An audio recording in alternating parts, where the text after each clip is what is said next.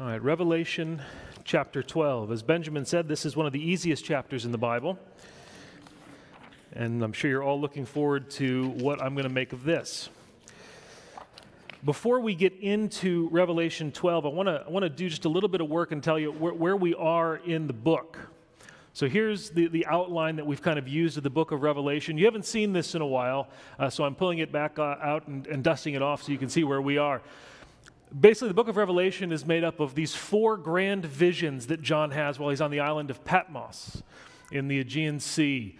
And we're in the middle of the second of those visions, from chapter 4 to chapter 16. It's the longest of the visions, and we've been looking at that vision begins with this throne room scene of God, showing us that God is on the throne, and that He is the one who is orchestrating all the affairs of the world. And then there are these three sets of seven judgments, 7 seals, 7 trumpets, 7 bowls. And we've looked at the seals and the trumpets already as God is pouring out judgment on the world and its inhabitants.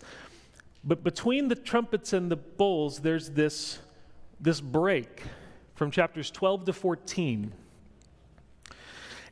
And one of the reasons for this break is because as we've been looking at and seeing how God in His sovereignty is pouring out these judgments on the unbelieving world that refuses to repent, as the book is revealed in these grand and sweeping terms, God's activity in history and the righteous judgment He's bringing on the world, you think about the original readers who were undergoing persecution.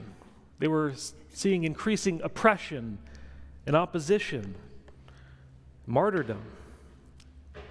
So a natural question that we might ask here, certainly that the original readers might have asked, is if God is on the throne, if He's pouring out His judgments on the world, then why does it seem that God's people are the ones that are doing most of the suffering? What's causing that? And Revelation 12 to 14 takes this break in what's happening in the book. It introduces us clearly and explicitly to the reason why God's people suffer in the world. In these chapters, we're going to meet what's been called the unholy trinity: Satan, the beast, and the false prophet. And it's this triumvirate that stands behind the suffering and oppression of God's people. And foremost among them is who we meet in Revelation 12, Satan. Our ancient foe, as Luther put it, the great enemy of God's people. And we're going to learn that opposition, that oppression that Christians face in the world from John's time up till now is ultimately a result of the work of Satan, that Satan desires to derail God's plan and destroy His people. But it also reveals that he's already been decisively defeated by Christ, and therefore Christians can overcome him through the gospel. And so as we look at this chapter, we have to remember that this chapter it's an epic story. You see it in the kind of imagery and symbolism that's used. It sounds like something that was written by C.S. Lewis or J.R.R. Tolkien. Right? It's this epic, almost mythological story. That doesn't mean that it's not true, but it has that kind of quality of this symbolism. And we're going to look, as we're told that this is a sign, we're going to look for that symbolic significance and understand the epic story, its significance for us. And so first we're going to look at the characters in this story, and then we'll look at the plot, kind of what happens in this story. And then we're going to come back around to the climactic centerpiece of the story in verse 11 and think through its implications for us. So first, and briefly, we'll look at the characters of the story. We want to get a grasp on what the story is about, who is in the story, before we can look at what actually happens in the story. And there's 4 characters that we want to look at. They'll help us understand. And as we've already read through the passage, you will have heard them. There's the woman, the dragon, the child, and then the woman's other children, which you see at the very end of the story.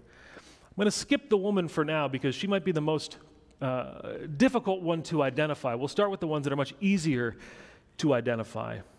Start in verses 3 and 4.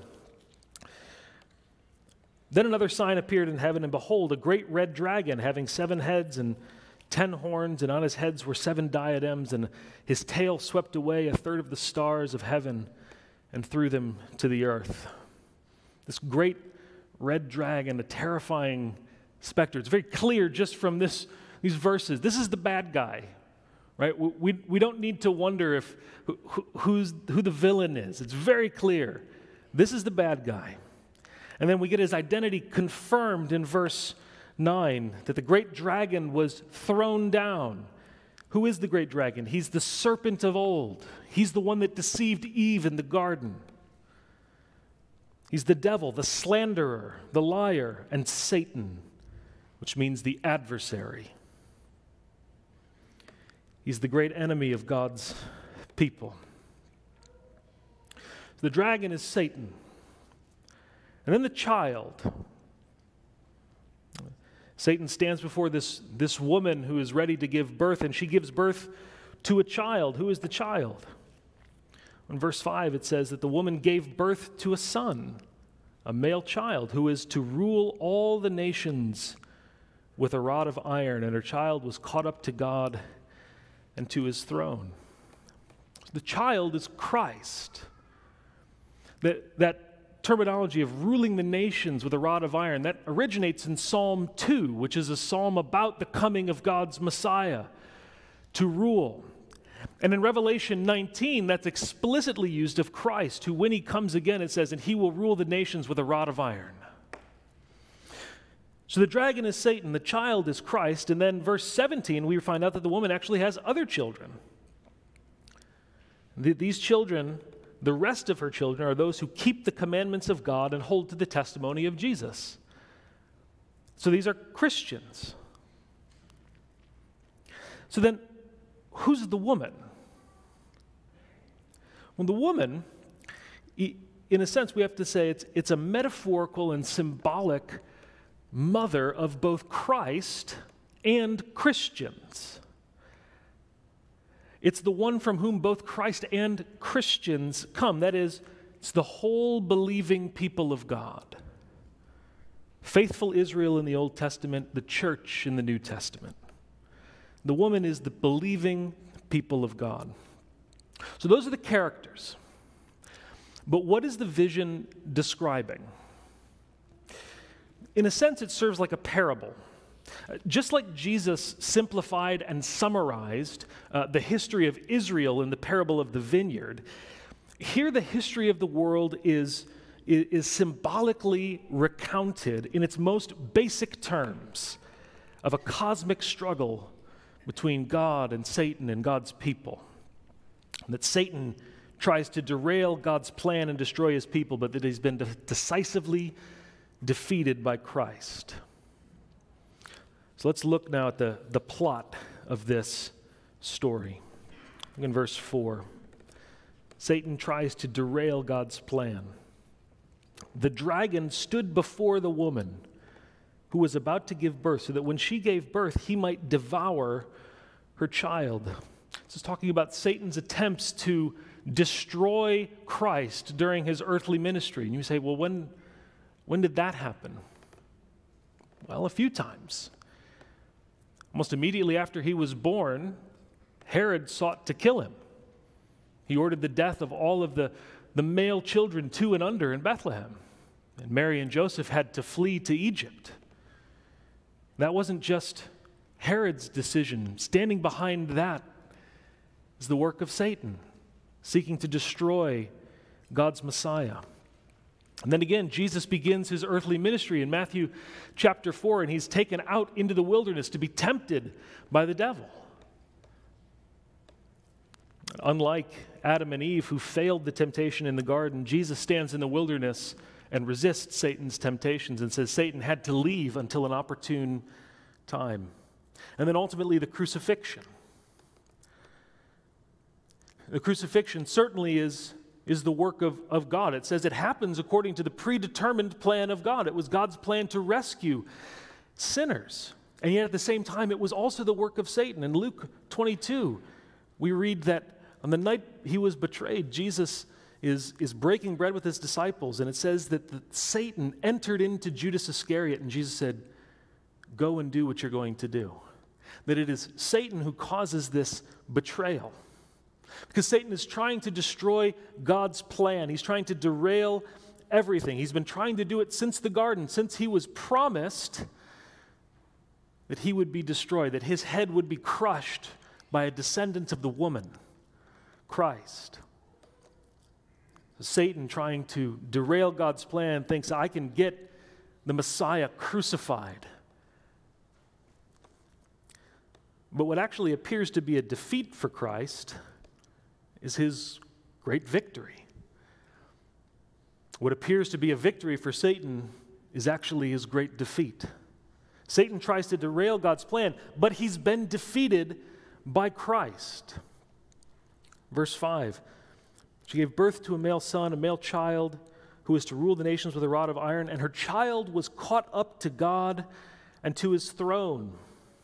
This, in a sense, collapses the life of Christ to include just his birth and his ascension. But it's meant as a sort of shorthand for everything in between, that in the work of Christ and culminating in his death, his resurrection, and his ascension and enthronement at the right hand of God, Satan has been decisively defeated. Christ is caught up, and corresponding to that, Satan is cast down. Verse 7, and there was war in heaven, Michael and his angels waging war with the dragon. The dragon and his angels waged war, and they were not strong enough, and there was no longer a place found for them in heaven. And the great dragon was thrown down, that serpent of old who was called the devil and Satan, who deceives the whole world. He was thrown down to earth, and his angels were thrown down with him. Or take this to be happening the same time as the ascension of Christ. As Christ is caught up to heaven, Satan is at the same time being cast down. There's no longer a place for him there. And understand that this is not, as much as this is portrayed to us like this gigantic battle, this is not some pitched battle in which it's possible that Satan could win and the angels of God just happen to eke out a victory. This is not a last-minute buzzer beater. The victory was won by Christ on the cross and in his resurrection. And what happens as he ascends is Michael and his angels are just on mop-up duty. Right? Michael is serving as the bailiff, in a sense, and his angels, disbarring Satan, and who's held in contempt, and tossing him from the divine courtroom. See, in the death and resurrection and ascension of Christ, Satan is decisively defeated and cast from heaven. And I want to reflect on that for a moment, because this is telling us something about the reality in which we live. That there is something crucial and decisive that happens with the death, resurrection, and ascension of Christ in the defeat of Satan. Look at verse 10. I heard a loud voice in heaven saying, now the salvation and power and kingdom of our God and the authority of his Christ have come. For the accuser of our brethren has been thrown down, who accuses them before our God day and night. Jesus has already won. Now the salvation and the power and the kingdom and the authority of our Christ have come. Now. Jesus has won. And sometimes we can get so worked up over what's happening in our world and our culture and think that things are going from bad to worse to such an extent that we forget that. In fact, when we look at the world around us, we think that there might be evidence that Satan's actually winning. But he's not. In fact, far from there being evidence that he's winning, things that we see in the world around us are evidence that he's actually already lost. And he's angry about it. And his time is short. In verse 12, for this reason, rejoice, O heavens, you who dwell in them, because Satan has been cast down. But woe to the earth and the sea, because the devil has come down to you, having great wrath, because he knows that he has only a short time. And I think our failure to grasp onto that and devolve into despair or anger may reveal that the victory that we want is not the victory that Christ has won. We may be more like the disciples who wanted Christ to win a victory of political and military power so that they could really stick it to those godless Romans. We tend to want things to look like we're winning here, but we're never promised that. And it also may reveal that the way that Christ has won this victory through his humility and suffering and death is not the way that we want to follow him in victory. But we don't conquer through force, we conquer through faithfulness. We don't conquer through power, we conquer through perseverance. And that's what Revelation is so much about, faithfully persevering in Christ. That's the way that the people of God win and overcome Satan. So the next time you're tempted to complain about how bad everything is and how it seems like Satan is winning, remember, it's not that Satan is winning now and then Jesus is going to win later. Jesus has already won. He's victorious right now. Does that mean that everything is the way that it should be right now? No, of course not. We still wait for Jesus to come back and make all things new. But it does mean that whatever happens, we should never sink into the despair, the unbelieving despair that Satan might win. He won't. He can't. He's already lost. As we saw in verse 12, his defeat is decisive and certain, but it's not final and realized yet. Woe to the earth and to the sea, because the devil has come down to you, having great wrath, knowing that he has only a short time. So what does he do now? Satan turns his rage toward the people of God. He couldn't get Christ. He couldn't stop God's plan. And so now he turns his rage, knowing his time is short, to the people of God. He persecutes God's people. Look at verse 13. When the dragon saw that he was thrown down to earth, he persecuted the woman who gave birth to the male child. That is the people of God. Again, in verse 15, the serpent poured water like a river out of his mouth after the woman so that he might cause her to be swept away with the flood. Satan turns his anger towards God's people, persecutes them, oppresses them, opposes them. And yet, we see here that the people of God are divinely protected and preserved. Verse 6.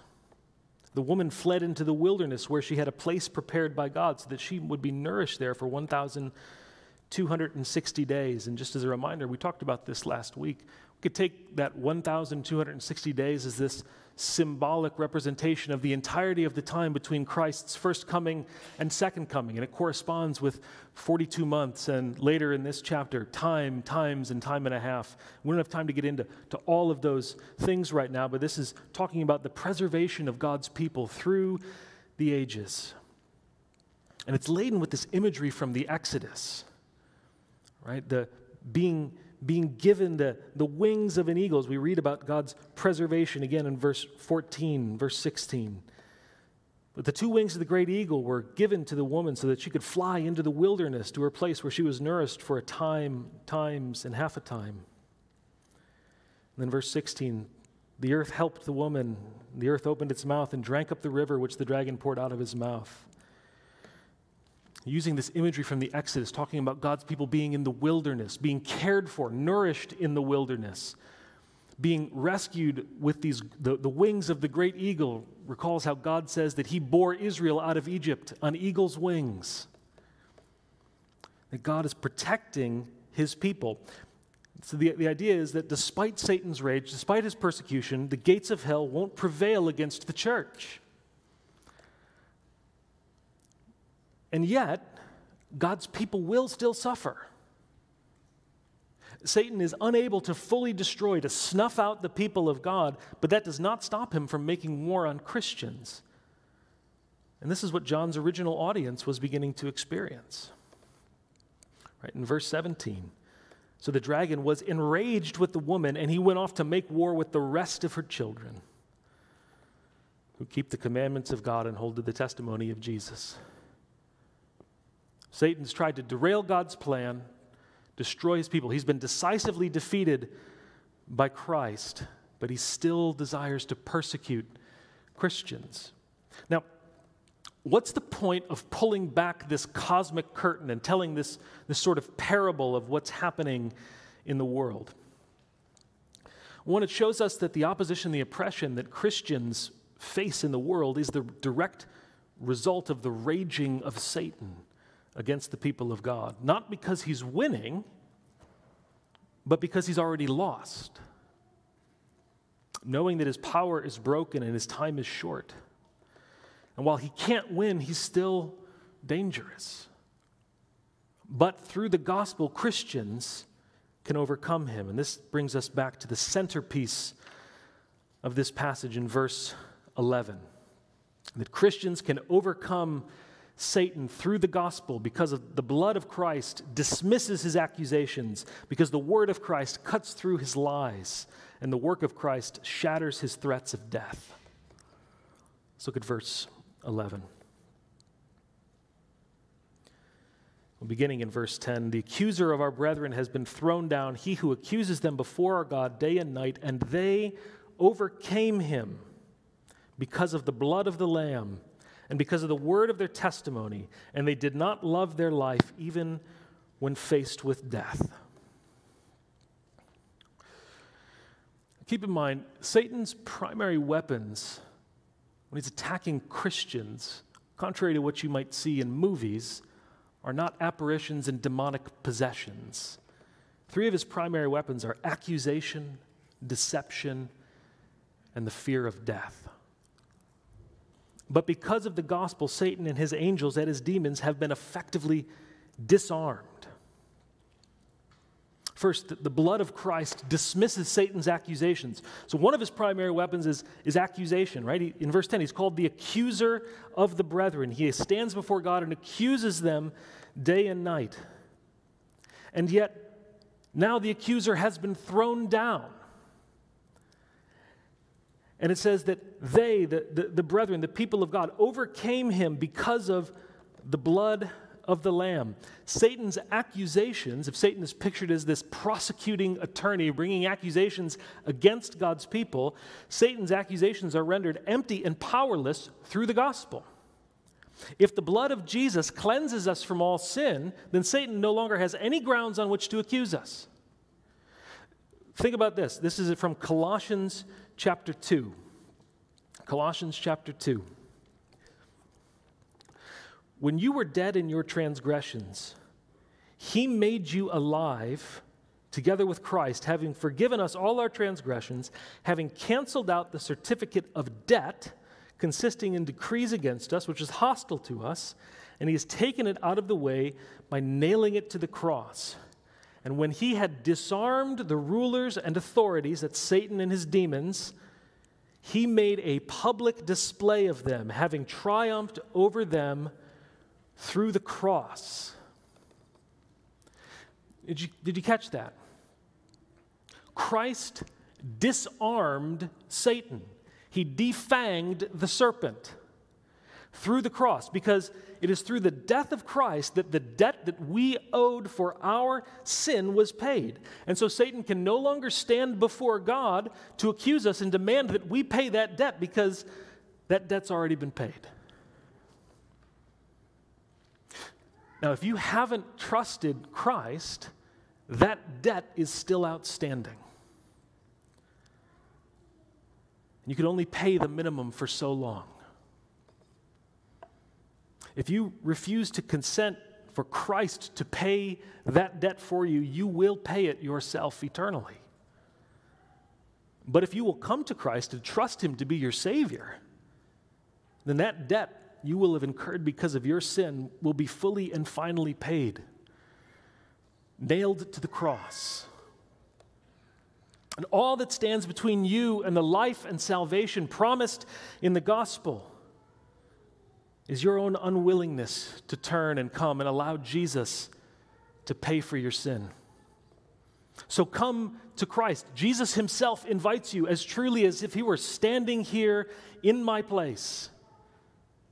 Come to Christ. He offers himself freely to you to be your Savior. And if you rely on him alone to pay that debt that you owe, then life and salvation will be yours.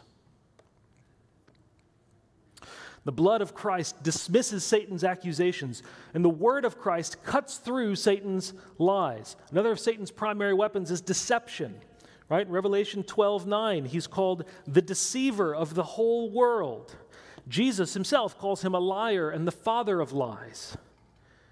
We see this in 2 Corinthians 4:4. It says that the God of this world, that is Satan, has blinded the minds of the unbelieving so that they might not see the light of the gospel of the glory of Christ.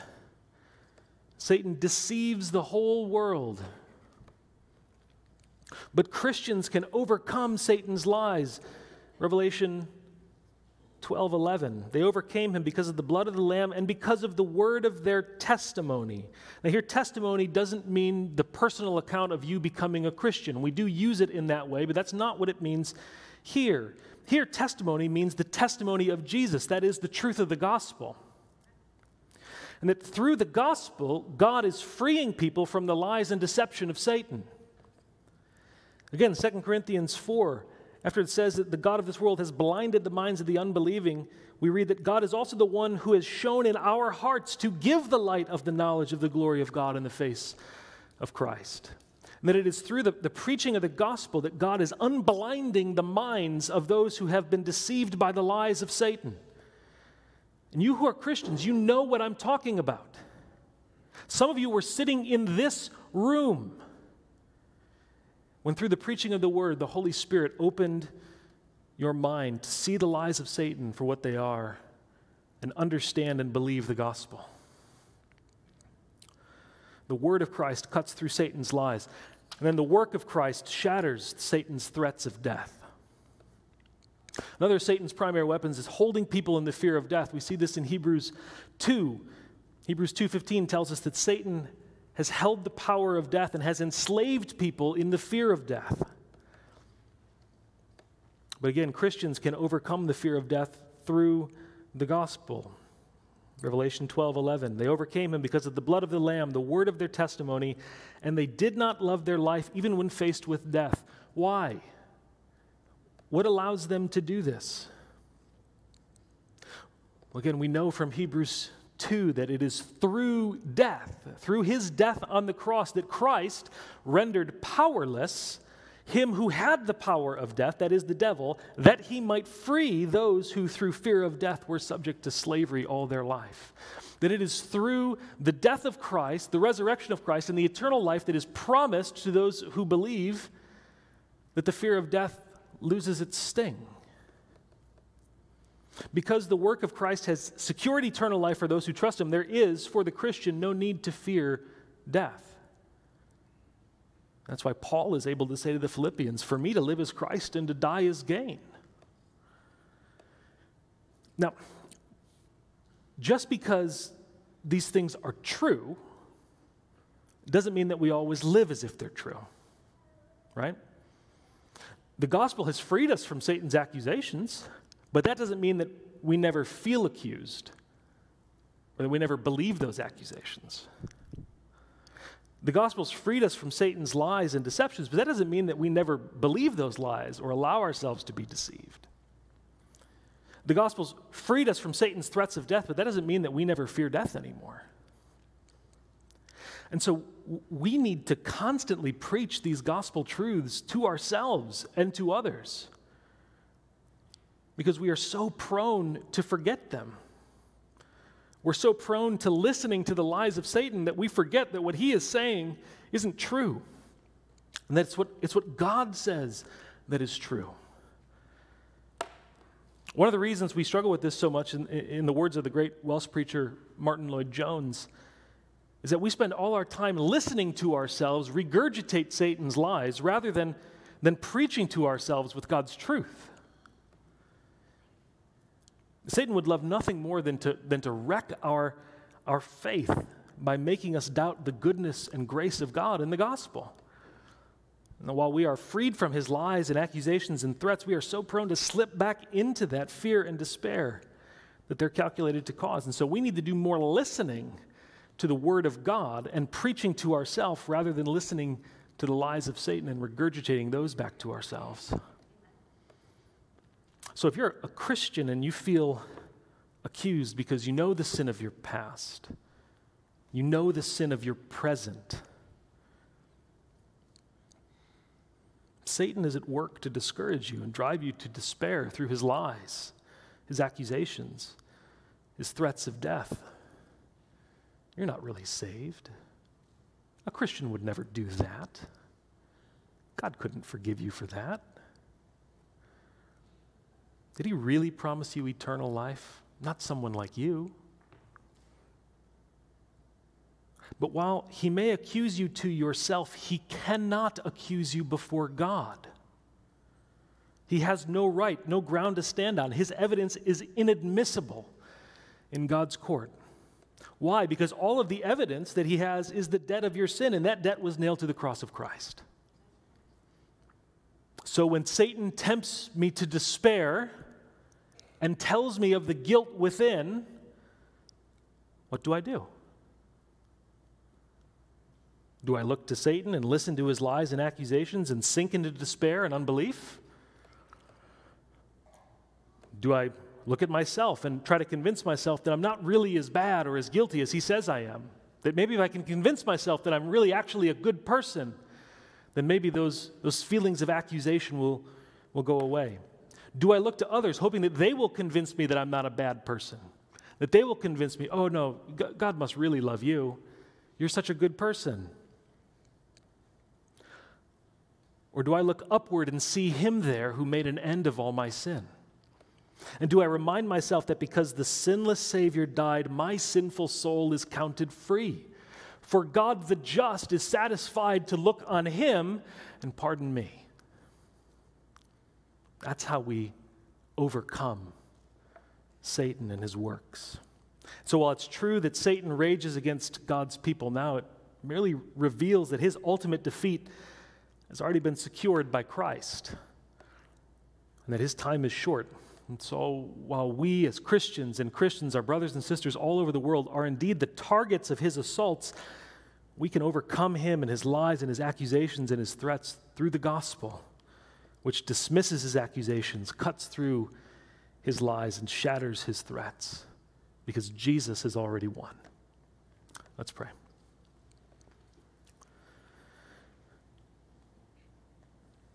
Father, we give you thanks that through the gospel, your Son, the Lord Jesus, has already won the victory. That we follow him in triumphal procession, that he has disarmed the rulers and authorities in the heavenly places.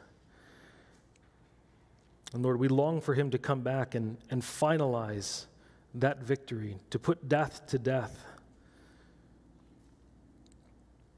Lord, help us as we all struggle in various ways to believe that which we know to be true. Help us. Give us grace that we might believe that we can overcome by the blood of the Lamb and the word of our testimony, and that we need not fear death for those who have been given eternal life. So help us, we pray, in Jesus' name. Amen. Amen. God bless you. Have a wonderful Sunday.